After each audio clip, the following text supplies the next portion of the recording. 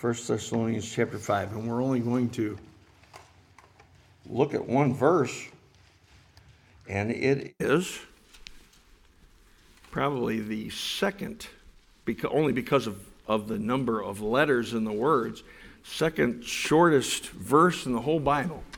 The shortest verse in the Bible is Jesus wept. The second shortest verse is the one we're going to read this morning. So let's all stand together. If your neighbor doesn't have a Bible, let them look on. 1 Thessalonians chapter 5 and verse 16. Let's read it out loud together in unison. We'll read it twice through because it's so short. Okay? Ready? Here we go. 1 Thessalonians 5:16. Rejoice evermore. One more time. Rejoice evermore. One more time. Rejoice evermore. How many of you have a problem memorizing Scripture? Honestly, really. Raise your hand. I do. It's tough for me, all right? You just memorized 1 Thessalonians 5:16. Tell me what it says without even looking at it. Rejoice evermore. Good. You memorized it. Amen. Let's pray. Father, we thank you for the joy that comes through the Lord Jesus Christ. And you've told us that you want us as believers to rejoice evermore. Lord, there ought to be a joy that only the Lord Jesus Christ can give that should be down deep in our hearts, that we exercise every single day, that you allow us to breathe the air that you give us. Father, we're so thankful this morning for the salvation that we can have in Jesus Christ. Thank you, Lord, for loving us and caring for us. And most of all, dying on Calvary's cross, taking our sins. You did not do a single wrong thing. You didn't do anything wrong. You didn't sin. You didn't even think about sinning. And yet, you took upon all of my sin, all of our sin, the sins of the whole world. And Lord, 3 days and 3 nights later, after you died, you rose again from the grave. And you gave us the victory of death, over hell, over the grave, and over sin. Thank you, Lord, so much for that. We pray that your blessings upon this time together in your word. A very, very short verse, but one that takes a lifetime to master. And God, help us to see the importance of rejoicing in our Christian life today. For it's in Jesus' name that we pray. And all God's people said, Amen. You may be seated. The Bible says rejoice evermore. Now, what is the source of our rejoicing? Well, it's not in things. It's not in material things. It's not in circumstances. Although there may be circumstances and things and even people that you do rejoice in, and we'll talk about that in a little bit. But the source of our joy is the Lord Jesus Christ. We can have joy because of him.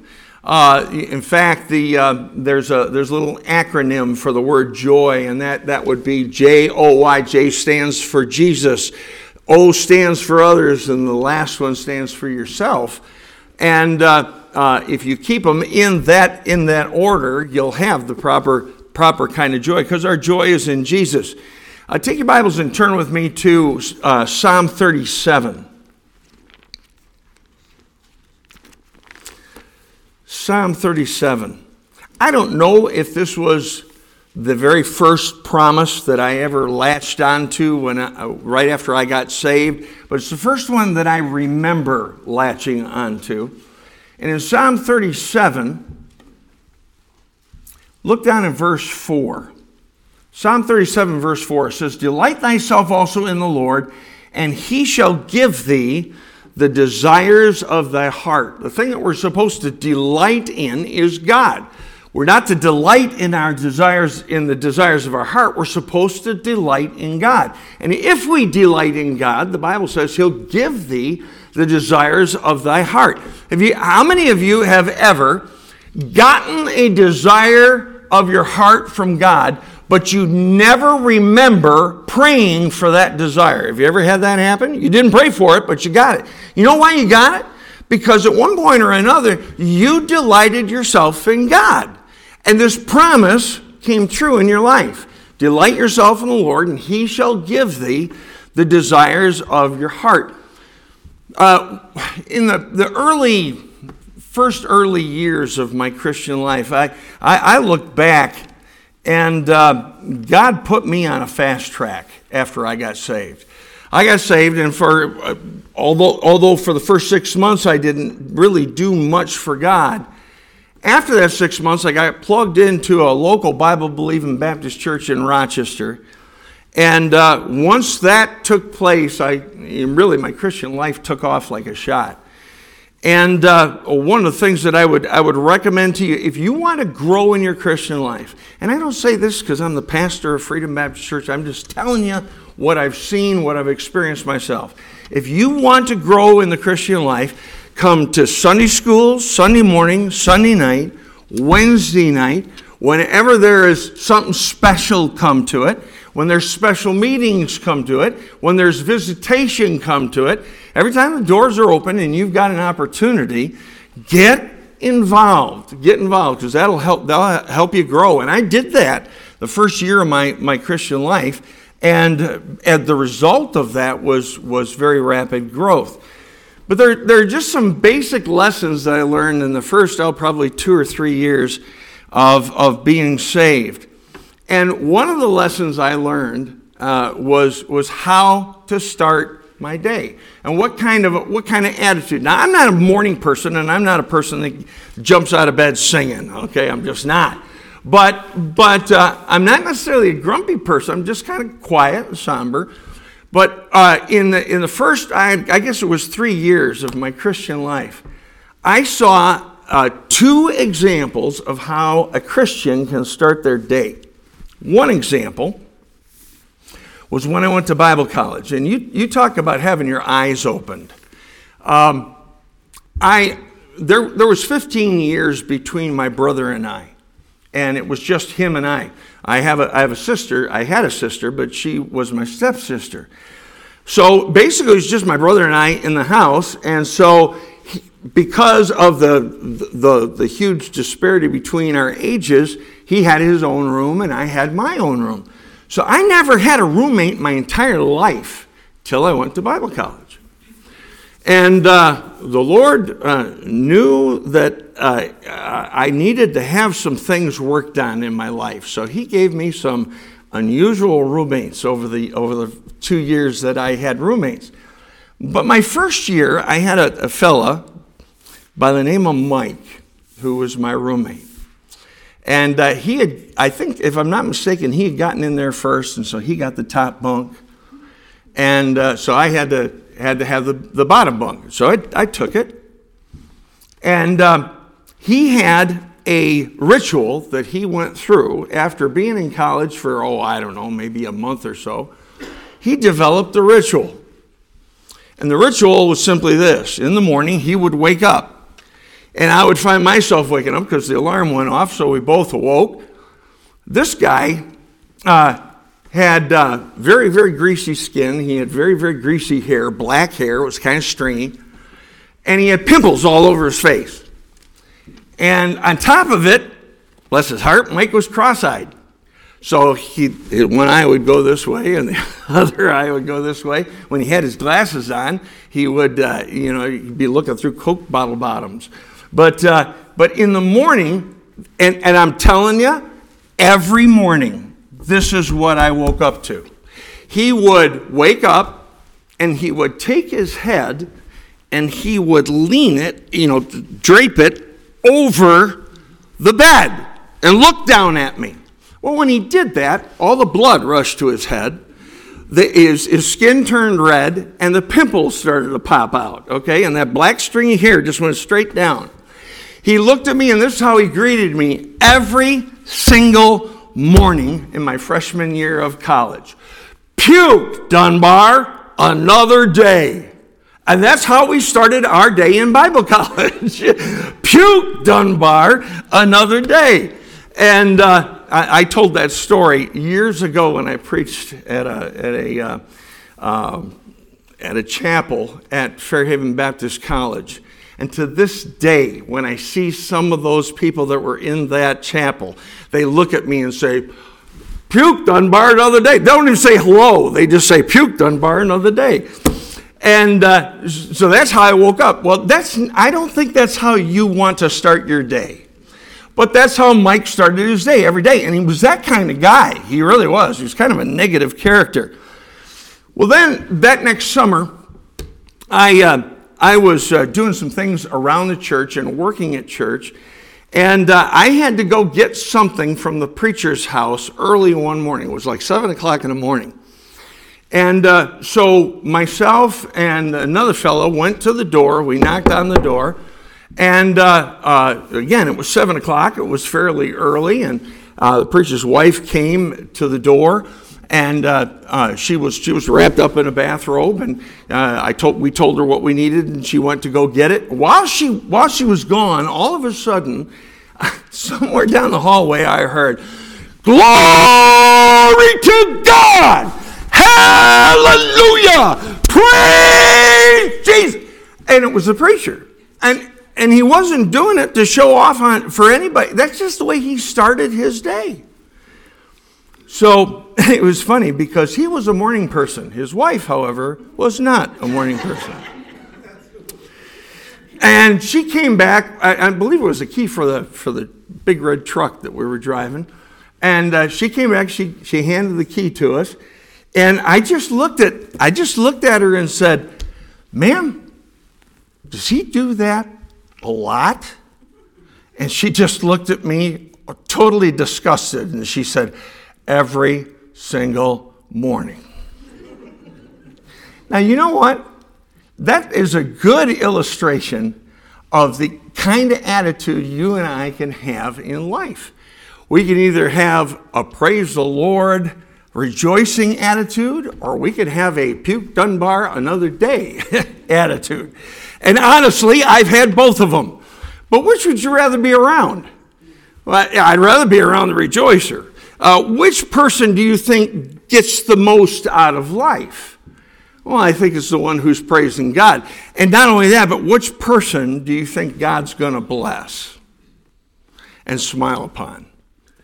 And it's going to be the one who rejoices in him. In fact, the Bible tells us the joy of the Lord is our strength.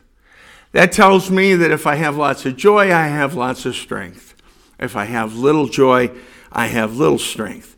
In the book of Proverbs, it says, "A merry heart doeth good like a medicine." And in other words, it'll be helpful rather than harmful to others. This last week, we had the privilege of having meetings. We had a Beast Feast on Saturday, and then we had Brother King on Sunday, Monday, and Tuesday. Let me ask you something. How many of you enjoy Brother King? Let me see your hands. You know why you enjoy Brother King? Because he's a happy guy. He is a joyful person. He is one that tries to look on the positive side of life rather than the negative side of life.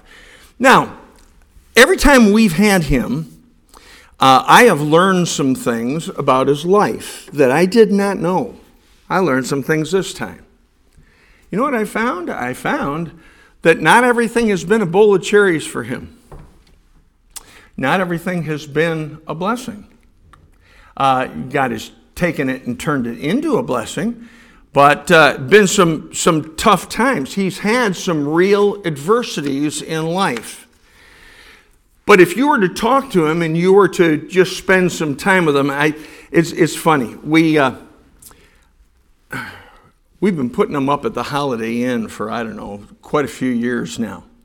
And so he knows the staff. He knows some of the people that are constantly there. And we went to breakfast there on Saturday morning. And he told me, I said, well, let's meet together at a certain time. I think it was 8:30. So I walked in, and I didn't see him right away. And so I sat down, and I texted him and said, I said, "I'm here." And he says, "So am I." He says, "I'm visiting." And I looked over, and he's sitting at the table with this couple. Well, this is a couple that lives here in Auburn. And evidently every weekend they go to the Holiday Inn for breakfast. They've been doing it for years. He got to meet him about 2-3 years ago, and hasn't seen him. Our paths haven't crossed since. And he saw him there, and he walked over, and he reintroduced himself, and he just sat down and started talking to him. Well, when they went to leave, they said goodbye and so forth, and it seemed to have a big smile on their face, enjoying reacquainting themselves with him. But what he did this was probably 3-4 years ago, he just walked up there. Now listen, if you are a social recluse, let me warn you, do not spend private time in public with Brother King. Okay, just don't do it. Okay. I remember the first time that we met that couple, he walked up, and it was a husband and wife. And he looked at the woman, and he said, "So does your father bring you to breakfast very often here?" "Does your father?" "No, it was her husband." And she laughed, and he kind of growled a little bit, but nonetheless, he's got a joyful spirit. Listen, folks. You might have had or be going through a whole bunch of adverse things in your life, but you can have the joy of the Lord. And the joy of the Lord ought to be evident to others.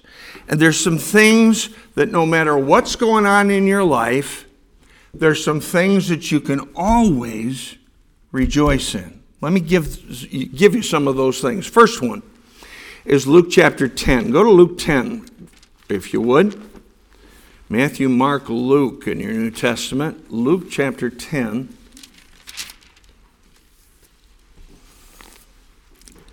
And verses 17 through 20.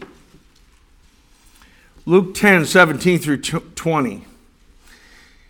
Jesus has just sent his disciples out, and they have come back, and they're rejoicing because of the works of God that they saw.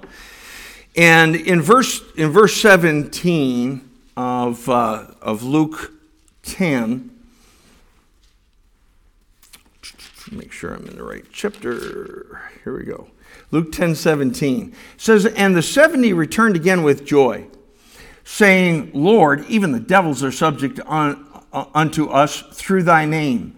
And he said unto them, I beheld Satan as lightning fall from heaven. Behold, I give unto you power to tread on serpents and scorpions, and over all the power of the enemy, and nothing shall by any means hurt you. Notwithstanding, in this rejoice not, that the spirits are subject unto you, but rather rejoice because your names are written in heaven." You know what he's saying? He's saying, listen, you're saved. You can get excited about those mountaintop experiences, but those mountaintop experiences will not last. You know, we can't have special meetings every single week, and I wouldn't want to have special meetings every single week. They're exhausting. But it's good to have them, and it's good to have those mountaintop experiences, but they're not going to last. What's going to last is the fact that if you are saved, you have your sins forgiven. If you are saved, you know that your home is in heaven and you're going to spend eternity there. If you're saved, you know that God is your God and your personal Lord, and you have a personal relationship with him. And that's really the foundation of all joy. The foundation of joy is salvation in Jesus Christ. How do you get that salvation? Well, you just simply realize you're a sinner and you're on your way to hell. The only way you can go to heaven is by turning from your sin and looking to Jesus Christ, trusting him and him alone. Your baptism can't take away one sin. Your church membership can't take away one sin. Being a good person, is that a good thing to do? Yes, it is, but it cannot take away sin. The only one who can take away sin is Jesus Christ. Knowing that and trusting that and asking him to forgive you of all your sin and give you eternal life. The Bible says, whosoever shall call upon the name of the Lord shall be saved. And the context of that thing is salvation, trusting him, believing on his death and his burial and his resurrection, and trusting him and him alone for eternal life. The moment you do that, he saves your soul. I was listening to some Christian music this morning, and I heard a song that I'd heard it before, but it had been a long time, and I don't remember all the words, but one phrase stuck out, and it said, "He abandoned his throne and his glory above to save a poor sinner like me." You know, I'll tell you what, if that doesn't put a smile on your face, if that doesn't put a tear in your eye, if that doesn't put joy in your heart, there is something wrong. Do you know for sure, are you absolutely positive where you sit right now, without a doubt in your mind, that if you died today, that you'd go to heaven? If you don't know that for sure, I've got some really bad news for you. You can't have joy. You can't have joy. Now, you can get it, and the way you get it is by trusting Christ as Savior and asking him to be your personal Savior, knowing that your sins are forgiven. That's where the joy starts. That's the baseline, okay? That's where everything begins, is in salvation. There's another thing we can rejoice in. Take your Bibles and turn to Hebrews chapter 13.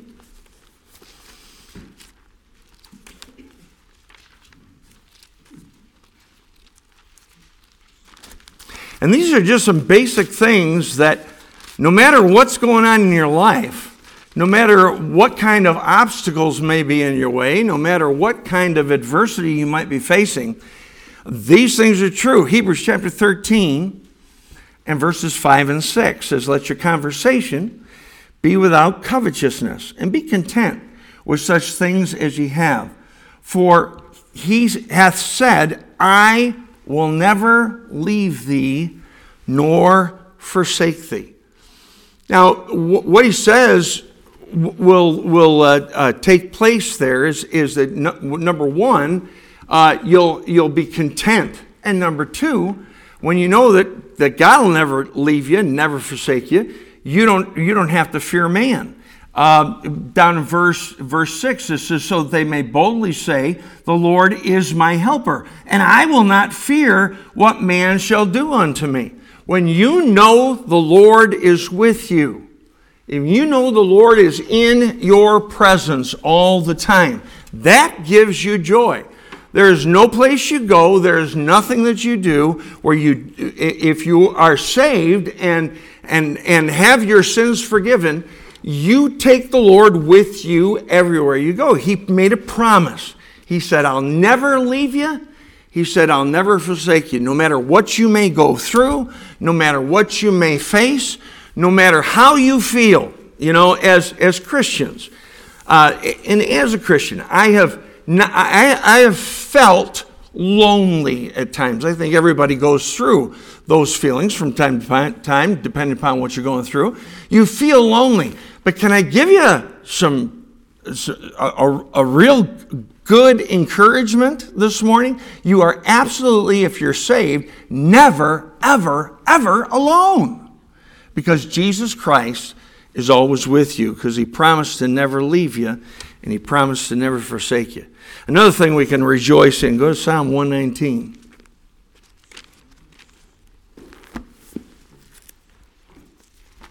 Psalm 119. By the way, just going back to that first thing, that salvation, don't let a day go by without rejoicing in it.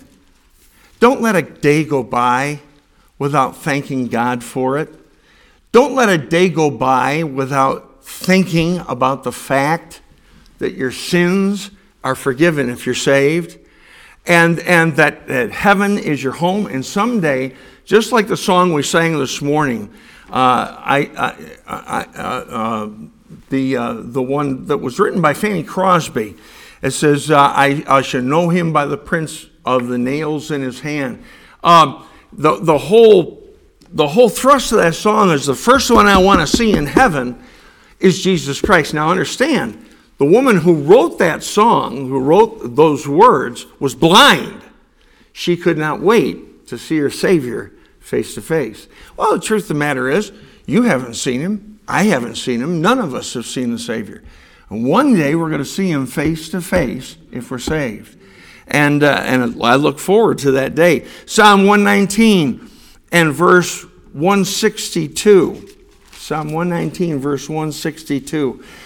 The psalmist says, I rejoice at thy word as one that findeth great spoil. The Bible is great spoil. Spoil just simply means treasure. When troops went in and invaded a land, after they defeated a country, they went in and got the spoil. In other words, they got the treasure from the land. And the Bible says that we rejoice like one that findeth great spoil. Why? Because it's great treasure. We get to read the stories of the Bible and learn from other people's things that they did right and learn from things that people did wrong. We get to go to the Bible and get a hold of promises, just like that one that we read here a little while ago. Delight thyself also in the Lord, and he shall give thee the desires of thine heart. That's not a maybe, that's a definite, and that's a promise.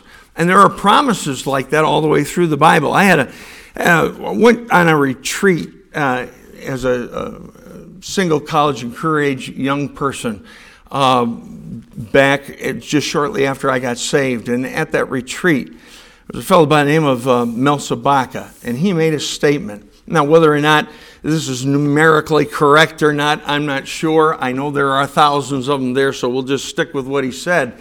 But he said, folks, he says, I found over 3,000 promises in the Bible that I can claim personally. That means they're not just for me. He said they're also for you. There are over 3,000 promises in the Bible that you can personally claim. Find them, claim them, live them, and allow God to be a blessing in your life. That's great spoil. There's directions in Scripture about how to live and how not to live. There's help in Scripture. There's principles for life. There's all of those things are there, and if we just avail ourselves of them. And that's why it's so important to be in the Bible every day, because the Bible was written to be our instruction, to be our help, to be our encouragement, and to remind us of the things that really, really matter in life. Then another thing that we can always rejoice in. We can rejoice in others. Go to 1 Thessalonians chapter 2. Back to where we started here in the book of 1 Thessalonians. 1 Thessalonians chapter 2.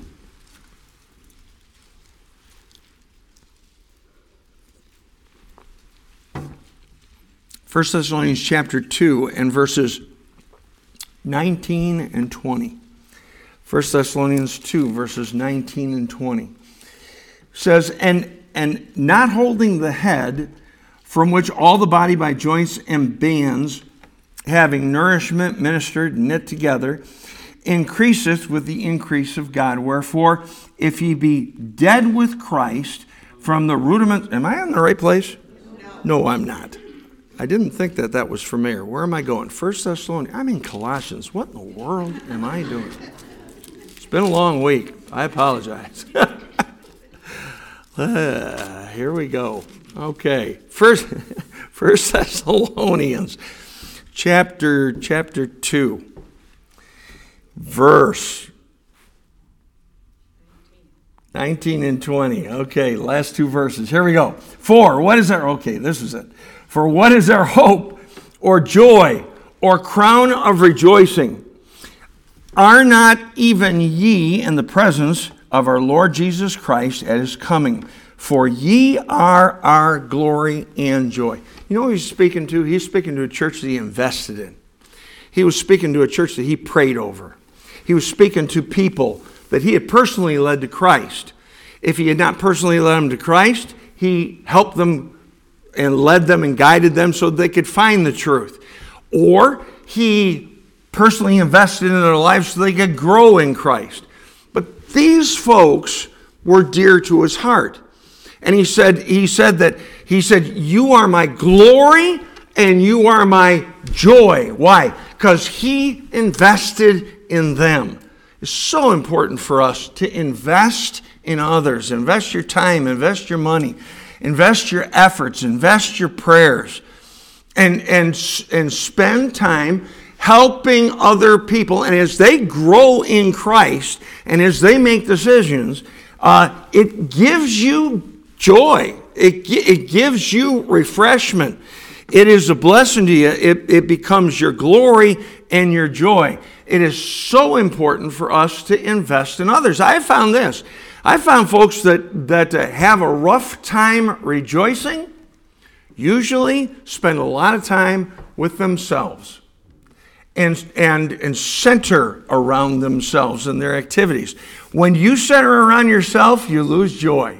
But when you center around others and you invest in others and you esteem others better than yourself, that's when the joy comes. And then the last thing, take your Bibles and turn to Ephesians chapter 4. And obviously there are a whole lot more things than this that we could rejoice in.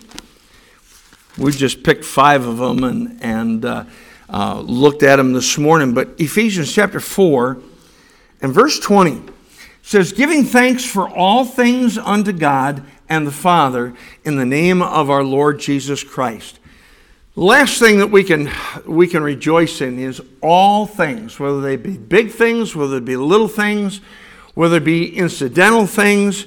God has caused things to come into our life and things to happen in our life so that we can rejoice in those things and give thanks for those things.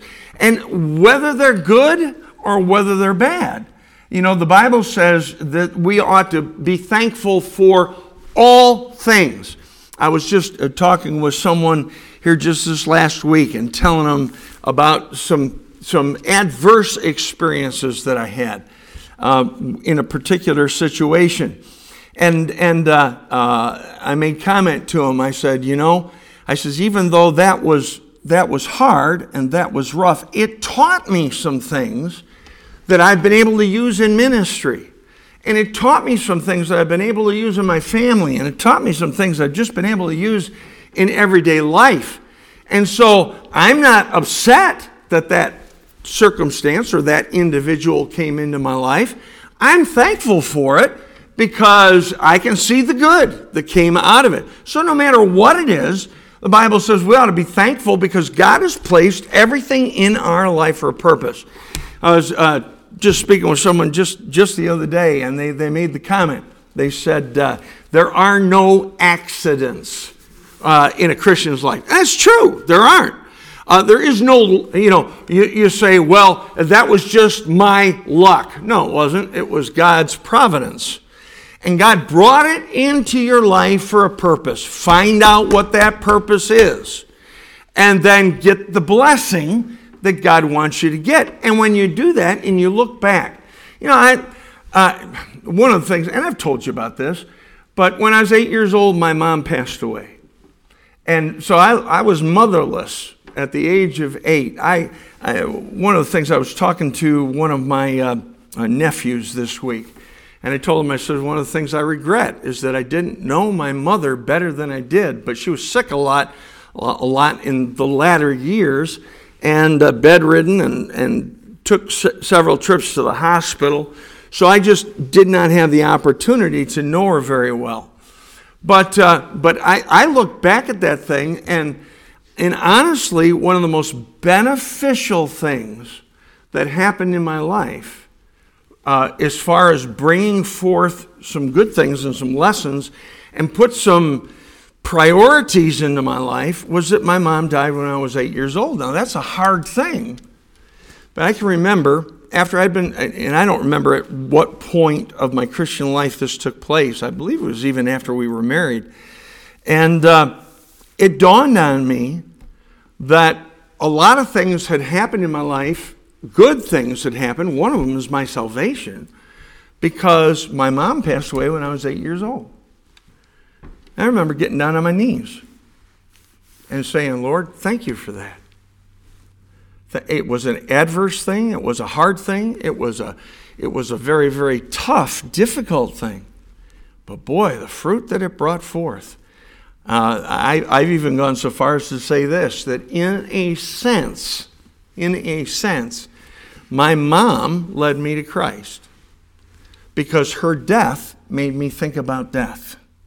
And her death made me realize that I'm someday going to be accountable for my sin. And that's why, and I'd thought about it for quite a while before I was ever approached, before I was ever asked the question, if you were to die today, are you absolutely positive that you go to heaven? And I said no. And that night, I trusted Christ as Savior. It was after a good 2-hour discussion. But the point is that from something that was adverse came something that was life-changing for me. And that's my salvation. So no matter what it is you've been through in your life, all things that come into your life are things that you can rejoice over. You can find something to praise God for. Have you ever thought of this? What would the atmosphere be in our church if everybody had the amount of joy that you possess and that you exhibit on a day-by-day basis? What would it be like at the place you work if everyone was as joyful as you are, or lacked the joy that you lacked?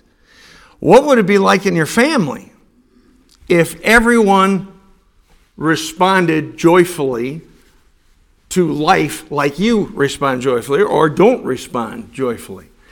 Joy makes the difference. And by the way, joy is a choice. It's a choice. We make comments, we make statements like, he made me mad. Or we say, well, I'm grumpy because I'm tired. I've used that one a lot, I confess. I'm grumpy because I'm tired. No, I'm grumpy because I chose to be grumpy. and I'm mad because I chose to be mad. And you know what? You're joyful if you choose to be joyful. Joy is a choice. And we have lots of things to be joyful for.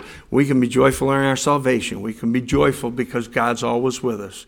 We can have great joy because of the great spoil we find from His Word. We can have great joy because of others.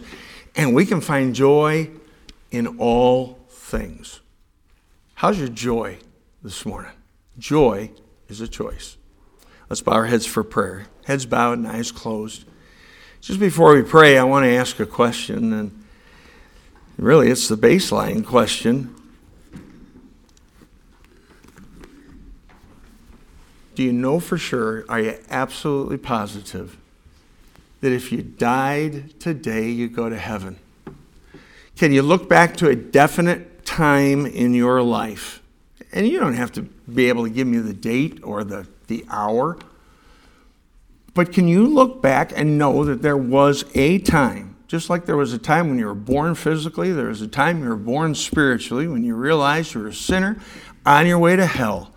And the only way you could go to heaven was by trusting Jesus Christ. We're not talking about just mental knowledge. We're talking about experientially asking Him to save you and forgive you of all your sins and give you eternal life. If you know that for sure because you've been born again, I wonder if you'd just raise your hand as a testimony of that fact. Say, Pastor, here's my hand. I know I'm absolutely positive if I died today, I'd go to heaven because I've trusted Him as Savior.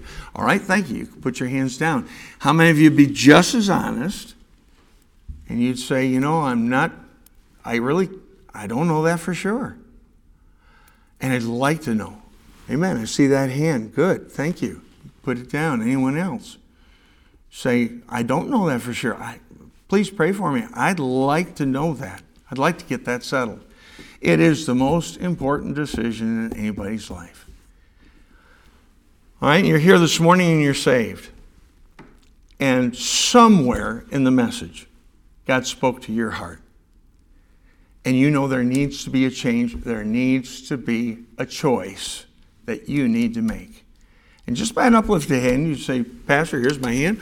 God spoke to my heart. Pray for me that I'd make the right choice, that I'd make the right decision, that I'd do the right thing. All right, thank you. I see those hands. Let's pray. Father, thank you for the joy that only Jesus Christ can give. Thank you for the one hand that was raised, and the person just indicated that they don't know for sure. If they died today, they go to heaven.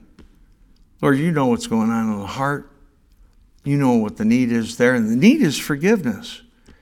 God, I pray that even this morning that person would, during the invitation, come down, take my hand, and just say, Preacher, I need to be saved. We'll have someone take the Word of God and show them how they can get that thing settled and get it taken care of before they even walk out of the building. What a blessing that would be.